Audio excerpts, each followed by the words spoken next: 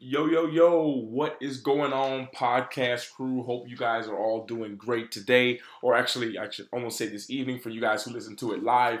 It's kind of pretty dark, cold, rainy day here in the north of France if you're new around here. But just wanted to say that I appreciate you guys. The book, I want to say thank you. I don't know who, if maybe it's some of you listeners, some people bought the book like over the weekend, like people were buying the Just Press Record, the book that I wrote about video recording. Like I was pretty shocked, like a big spike. Just thank you guys if that was you. I really appreciate it. I appreciate you guys' support. And kind of just today wanted to just kind of get into something. I know it's pretty late, but I've kind of had this on my mind and trying to didn't know how to really explain this story. But I get a lot of people asking me how am I able to, how do I know when when I'm too tired to train, how do I know when to train, how do I know when to take breaks, how do I know when to make transitions in the vlogs, how do I know when to film, when not to film, and I get a lot of questions like this, and it's kind of the same response. I can say one story that can put it all into perspective and answer that question, all those questions easily. And it's kind of something that I heard on a TV show. I can't remember the name. I believe the TV show was White Collar. And after I heard this, I looked it up, and it's absolutely true. So to answer those questions that I get, it would be simple as this. I'd have to ask you guys if you guys have ever heard of chicken sexers. Yes, chicken sexers. Well, for those of y'all who don't know, basically when a chicken is born, a baby chicken, it needs to be separated. They need to be separated into two groups, male and female. But the only problem is when baby chickens are born, there's no way to tell the difference between male and female. There's no difference. You don't know. So what these people did in I believe it was China, what they did to separate it is they actually have schools for this, believe it or not, when I look deeper into this. But basically what they did was they took a group of people, and to train them to tell the difference, because as I said, there's no physical way to tell the difference. The way you can tell the difference is what they do is you'd have a student sit down in front of a box of baby chickens. And as he took the chickens out, if he put it on the right, that meant that it was for male. He put it on the left, it was for female. So what he did is he take it out, put it on the right. If he was wrong, the teacher behind him would tap him on the shoulder and let him know that no, that was in the wrong pile. And as he picked it up again, he'd put it on the right, get a tap on the shoulder, he was wrong. Or she, whoever, I don't want to get all into craziness, but whoever it is, the student would be told whether they're right or wrong by just a tap on the shoulder. A simple tap, that's it, nothing being said. And what they do is they do this for 4, 5, 6, 7 hours a day. And after 2 months, somehow something snaps in the students, and they know just instantly which is right and which is wrong, which is male, which is female. They know instantly.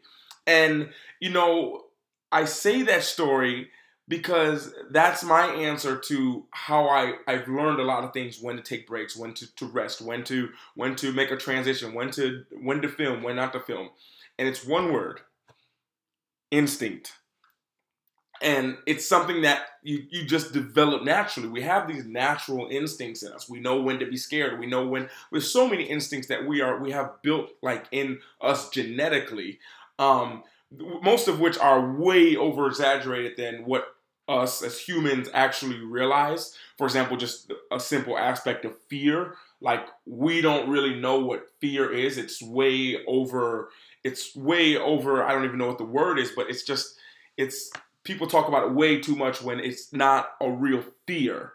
Like people are like they have fear to go up and approach someone they don't know.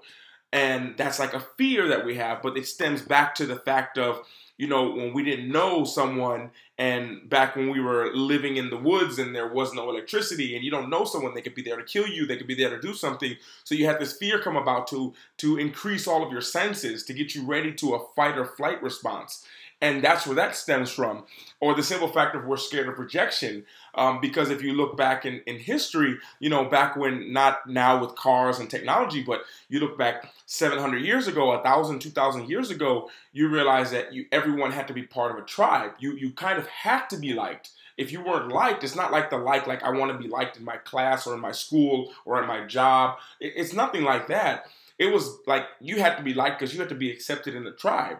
Because if you weren't in a tribe, you'd most likely die out on your own, out in the woods, in the wilderness, in the forest. Like you need to be around a tribe. So that's where that came from, instilled within our genes and in our genetics. But now we use that same response to not being liked in class or not being liked by a group of people that you just met a week ago, and it's kind of the same thing. So for me, it was this understanding that the instinct, we have our natural instinct, but we have instinct that can just be developed over time. So for me, when it comes to, because I really get a lot of questions about people asking, when do I take breaks, when do I rest, when do I sleep? I'm someone who really recognizes the warning signs very well.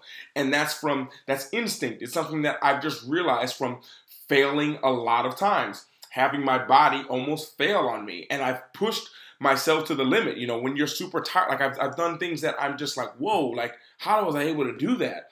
And I realized, as I've told you, I want to say it was in the last podcast. It was from a book that I read, Living with a SEAL. It was with a guy who lived with a Navy SEAL, David Goggins. And, he said, when you think you're at your limit, you've only reached 40%.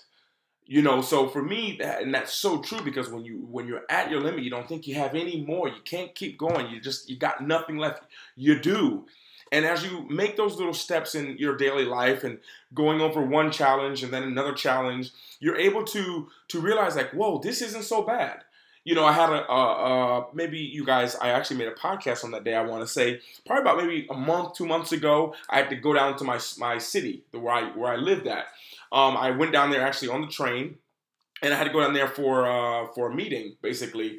And I had a very important meeting I had to get to.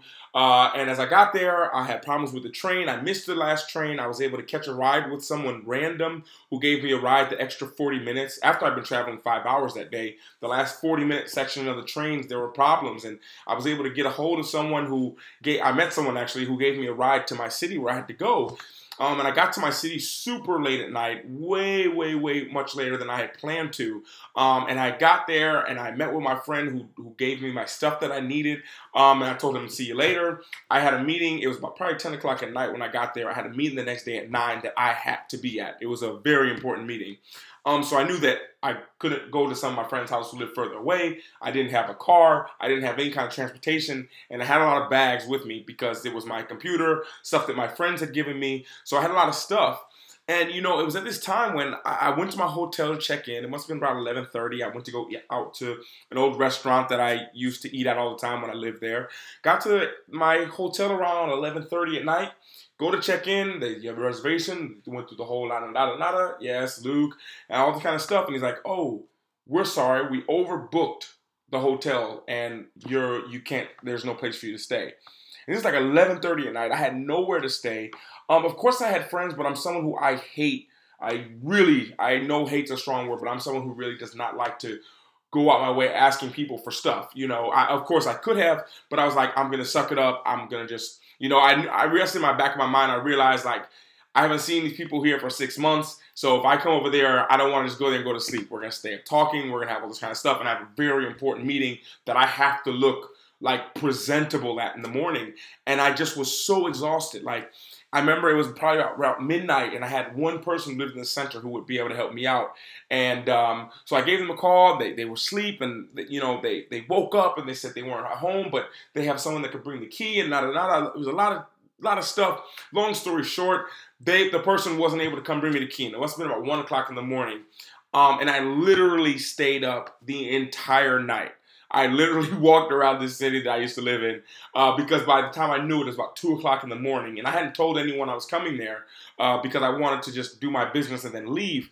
So I was hoping that, I didn't want to reach out and call anyone basically. But long story short, I ended up staying up the entire night until I want to say it must have been 8 o'clock in the morning. I had still been awake. I had been at a hotel. I was in their lobby just sitting there trying to get some work done, trying not to fall asleep, all these things. Must have had 4 or 5 coffees.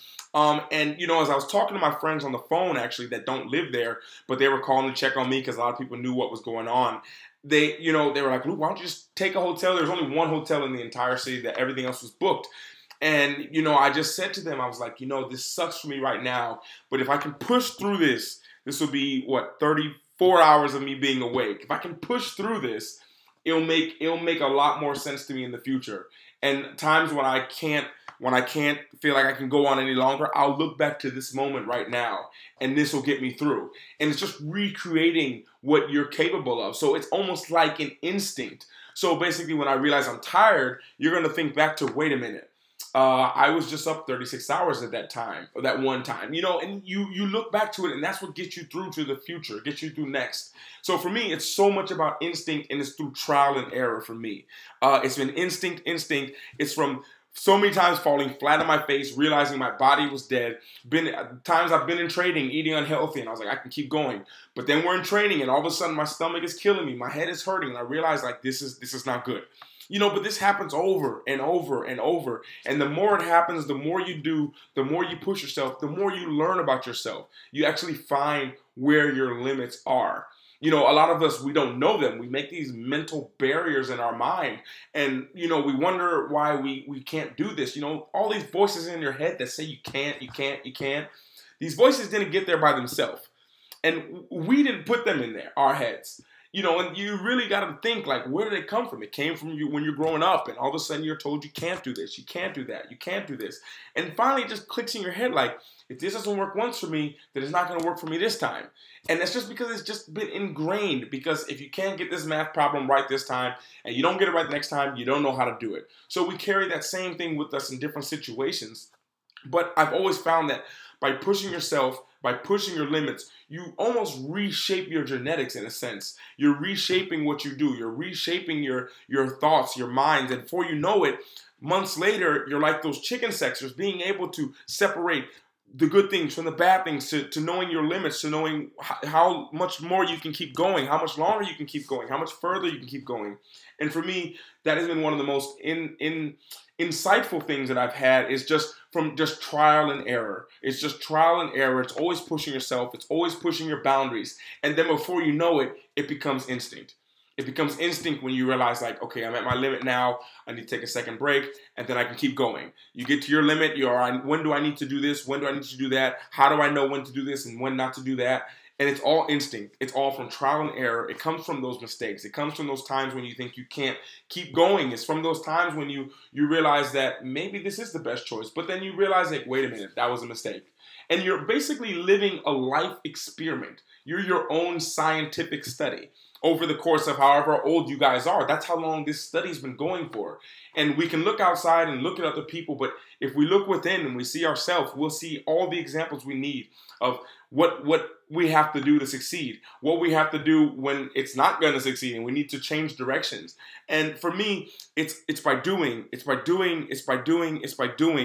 we really get to learn ourselves and recreate almost our genetics and the things we're scared of, the things that we aren't comfortable doing. We push ourselves out the comfort zone. We make those limits that we put in our minds growing up, and we expand those. And before we know it, we're just like, we have no limit. We realize we don't have a limit. We're doing things that we're like, how am I able to do this? Because you've changed your habit and you've turned this into almost instinct.